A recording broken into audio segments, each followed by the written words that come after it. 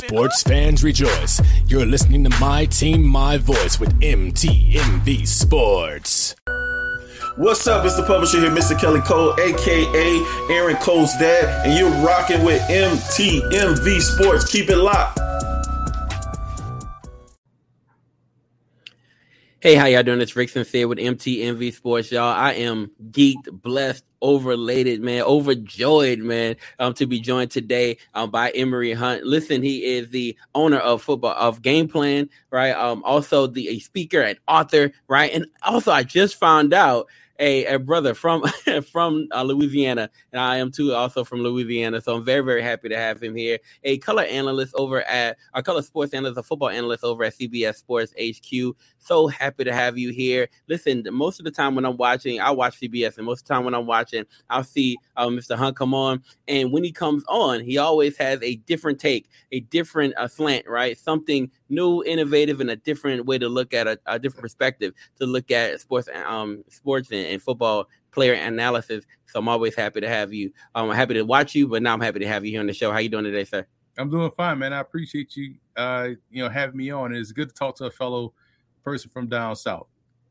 Absolutely. All right. So one of the time that I saw you, right? Actually, I went down to the Senior Bowl. I had a chance to be there for a second, and while I was there, somebody was like, "Hey, do you know Emory?" I'm like, "Do I know him?" Yes. Right? But I would love to speak to him at some point, right? I want to bring him on the show. And so I was telling him about my focus on HBCUs. And I noticed that during the time when you're talking or doing color analyst or being a color commentator, you bring up HBCU players a lot, right? You shine the light on HBCU players. I want to know, based on your analysis, which HBCU stars kind of helped themselves throughout the pre-draft process? That's a good question, but I feel like all of them sort of help themselves based off the amount of exposure we're seeing this season, in particular on HBCU. So with the advent of the HBCU Combine, the HBCU Legacy Bowl, it's more opportunities for guys to get seen. So when you think about guys that really help themselves, I mean, we could narrow it down to like a 5 players or so, but I really do feel like based off what I've seen in the conversations I've been having and what I've been hearing, it's been a lot for HBCU prospects this year. It's a great time to be an HBCU prospect, but I'll give you a few names. You look at someone like Aqeel Glass, a quarterback out of Alabama A&M, who had a really good NFLPA Bowl week. You also look at Marquise McLean out of Southern. He had a really good week at the HBCU Legacy Bowl. Trey Gross, the receiver, had a really good week at the FCS Bowl, the Tropical Bowl, and the HBCU Legacy Bowl. He was well-traveled, along with some of these guys that on defense, like Jeremiah Kane, who also was at FCS Bowl, HBCU Pigskin Showcase, was he at the College Gridiron Showcase, HBCU Legacy Bowl, so you look at how those guys were able to really, take advantage of the spotlight. Joshua Flowers, no one really talks about him out of Winston-Salem State. Saw him at the FCS Bowl, saw him at the HBCU Legacy Bowl. It's another one that really did wonders for his stock, because again, he's a bigger corner, he's like 6'2", 215, can play corner or safety. Ball skills out the yin yang, so he definitely is someone that really elevated his stock. I love it. Okay, so let me ask this: some people believe that maybe this is great, right? A lot of stuff is great because you get a chance, or HBCU players get a chance to put themselves in front of scouts in so many different ways. But some people also believe that it's a little bit, they're a little bit of a disadvantage because they have to work out so much, right, heading into the draft. Where do you kind of fall on that spectrum? Listen, anytime you get seen by NFL scouts is a great thing. So some guys only get seen once. And if you're telling me I get seen multiple times over and really build a relationship with these scouts and also get them to get comfortable with my game, and now they know me more as a person, so they could then go and vouch for me as a person. If it's between me and a guy that they may have met once, they're going to vouch for me that they met 3 times over. So I look at everything from a positive slant. It's more exposure. That's better for me. Even if I don't get to play in the NFL, they may know someone at the CFL level or USFL or XFL level Like, hey, man, take a shot on this kid. I really talked to him. He's a really good guy, a great talent. We just didn't have room for him, but he can play professional football. Now you got to end. So anytime you get to see more by scouts and coaches and personnel decision makers, it's always a great thing. So I don't care if they have to work out 5 times as opposed to someone from Virginia Tech 1 time. Yeah, I'm going to take those opportunities because it's a people's business. And the more you're in front of people, it's always going to be a great thing. Awesome. That's exactly what I said. I didn't say that eloquently, but that's exactly what I said. I want to talk to you about the HBCU Combine. You mentioned the HBCU Combine. You mentioned the Senior Bowl and the focus of the Senior Bowl on HBCU players, and then the Legacy Bowl, right? And we've had a chance to be at those places. So I was at the HBCU Combine. I'm at the Legacy Bowl. I want to know, you said they should have some type of impact, but what is the win for us, right? So in 2021, there was 0 players that were drafted from HBCUs. In 2021, 1 player. In 2019, 4, and then 2018, 3. So that's a total of 8, right, in those 4 drafts. What do you believe is the win for us this year? We walk away with this many players drafted. We know that these new innovations have had an impact. I'd say probably 4 or 5 because that's where the talent dictates. Because let's keep it all the way 100. When you think about when people talk about the year where no one got drafted, listen, there's years where guys from Tennessee didn't get drafted. So it's not like the scouts are not going to Tennessee. It's just that year the talent suggests that they didn't have someone that was worthy of a top 252 pick, right?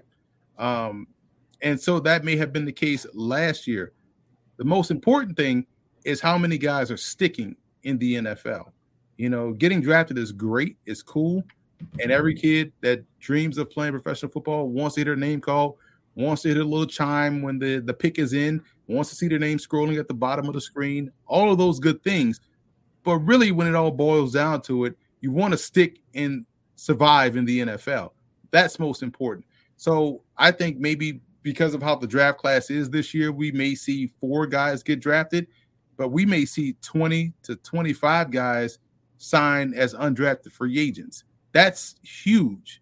And that tells you that this year's crop of talent in the 2022 class was much better and much more significant, in my opinion, than the 2021 class. And that's just being completely honest, unbiased from a scouting perspective. So it wasn't that people weren't going to HBCUs.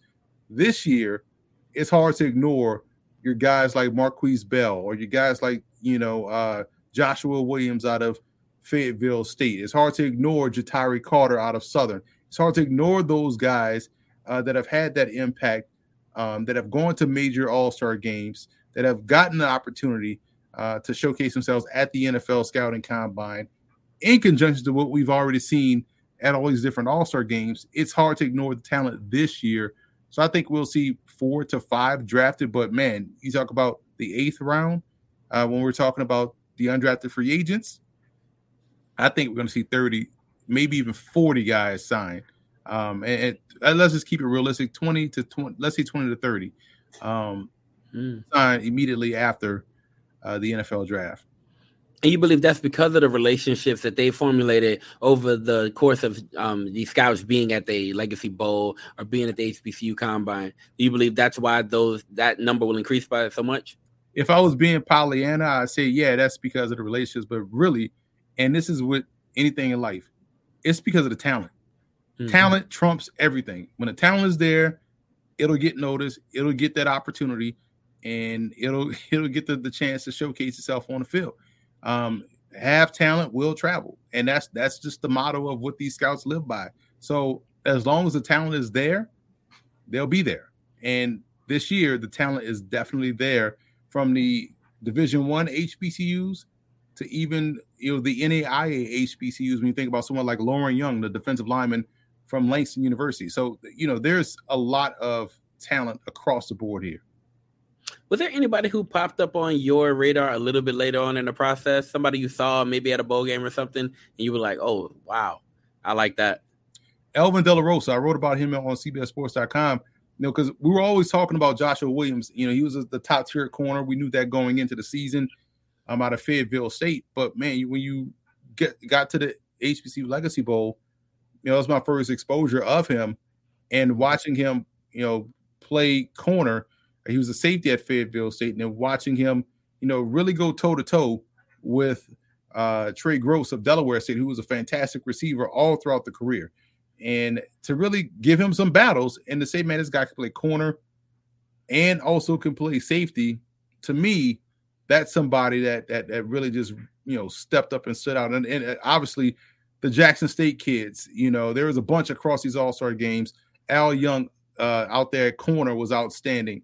Antoine Owens at defensive line. When I went out to the NFLPA game, James Houston was a terror, all throughout the week. Got the call up to the East-West Shrine Bowl. I went there as well, and he was just a stud from the time he got to practice after playing in the NFLPA game, going through that whole week, and really stood out in the Shrine Bowl as well. So he's someone to me that I think is a draftable player. It wouldn't surprise me to see him go as early as round 3.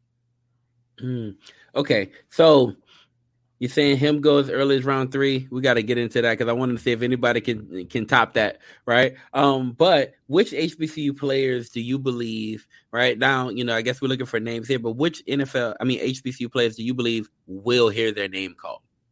And it's always tough when you try to guess, because again, the draft could go anywhere, So when this is just a straight speculation.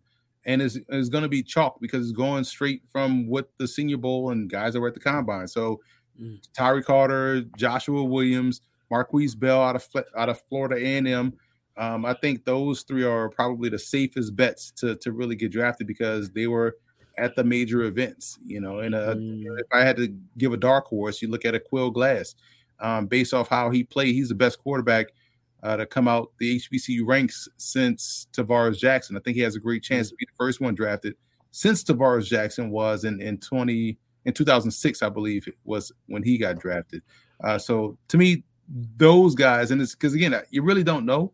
You don't know which position will get run on, or which position where if there's a run on tackles, maybe that push down some quarterbacks, so you have quarterbacks go later, or if there's a run on receivers, we may see teams try to elevate some other receivers to get that extra year of their contract, and try to get them to be locked into with their team in the 7th round. So it can go either way, but just to give you some chalk names, it would be those guys that were at the Senior Bowl and also at the Combine.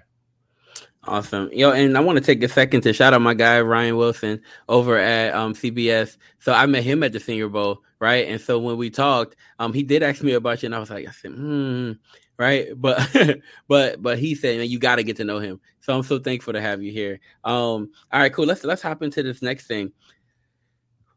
You said that maybe Aqeel Glass goes at least, you said he gets drafted, right? Most likely he gets drafted. Do you believe he jumps James Houston in your mind? Who do you think goes first? Who's the earliest pick? Earliest pick will probably be Joshua Williams, the corner, because he's tall. Once he's about 6'3", he's about 195. He runs really well. He can cover. It's about, can you score? Can you take the ball away? Can you get to the quarterback? And so you go in that order. With all these receivers that are expected to go in round 1, you need people to cover them.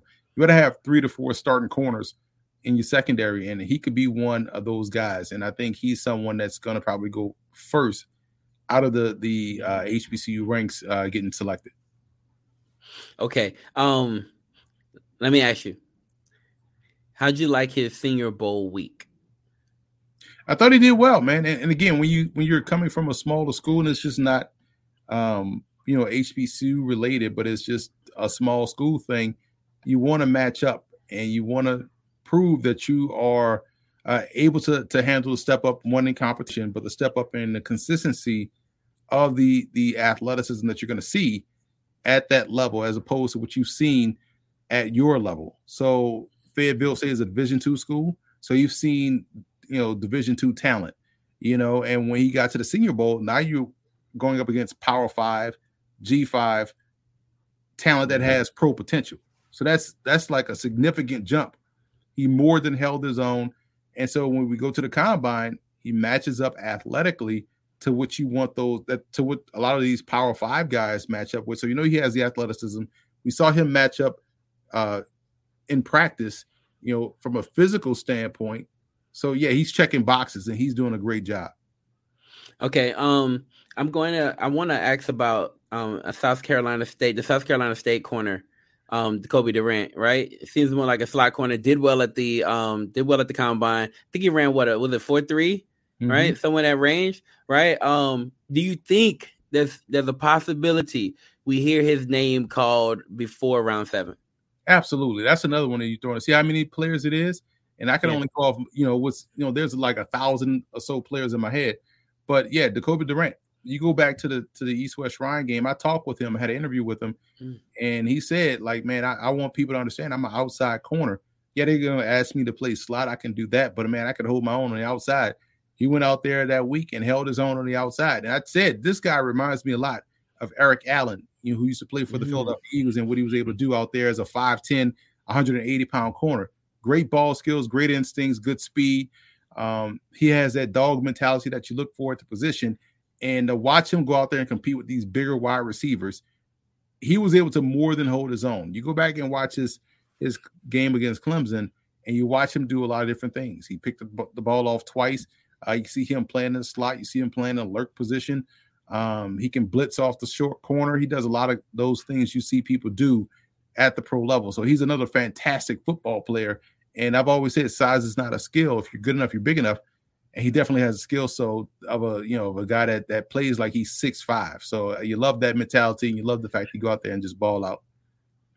Deion said after the Celebration Bowl, right, that South Carolina State, they have dogs over there, and there's one corner over there who could play in the NFL.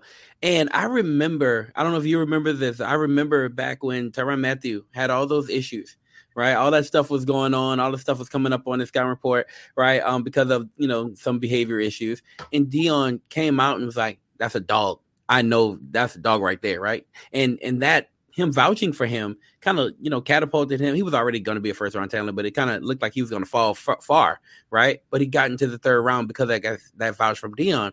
How much do you believe, Deion kind of looking at some of these corners and saying, hey, that's an NFL talent, right? Can help in their draft stock. Takes one to know one, right? And so if Deion is vouching for you, that's a great endorsement, because he knows what a dog and a ball hawk looks like. And he definitely called one with Tyrann Mathieu, and he's calling one now, like you said, with Jacoby Durant. And I think if Deion is rubber stamping your game, that can only be a great thing.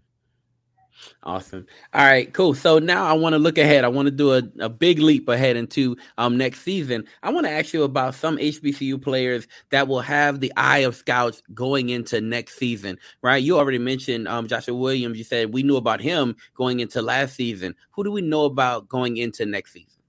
Well, there's two pass rushers. There's Isaiah Land of Florida A&M, who was one of the best pass rushers in the country, regardless of subdivision, regardless of level or rank or school. He can get to the quarterback. Joshua Lewis out of Southern, he's another one that can really get to the quarterback. Or Jordan Lewis, I'm sorry.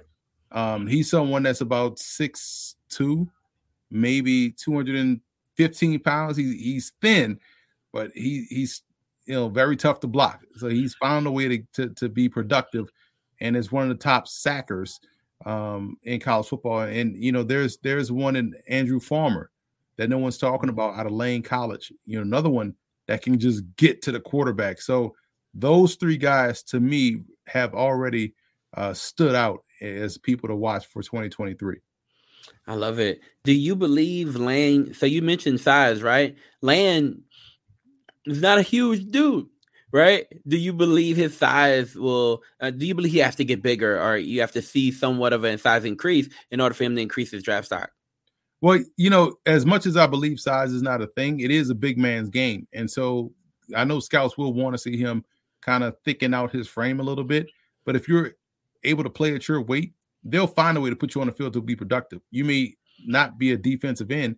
You may end up being a strong safety, or you may end up being a outside linebacker if you're athletic enough. But the way those guys can move and be productive at that weight, going up against bigger offensive linemen, it shows you they have a knack, they have a talent. And weight seems like to be the least of my concern, because that's the one thing you could put on somebody. and really increase that as you get to the pro level. Because you got to think, what the guys at the Power 5 level have that guys at the HBCU level don't have is that access to consistent nutrition, strength and conditioning programs. All of those things kind of help increase your potential in terms of what you can do from a weight perspective and a strength perspective and a speed perspective.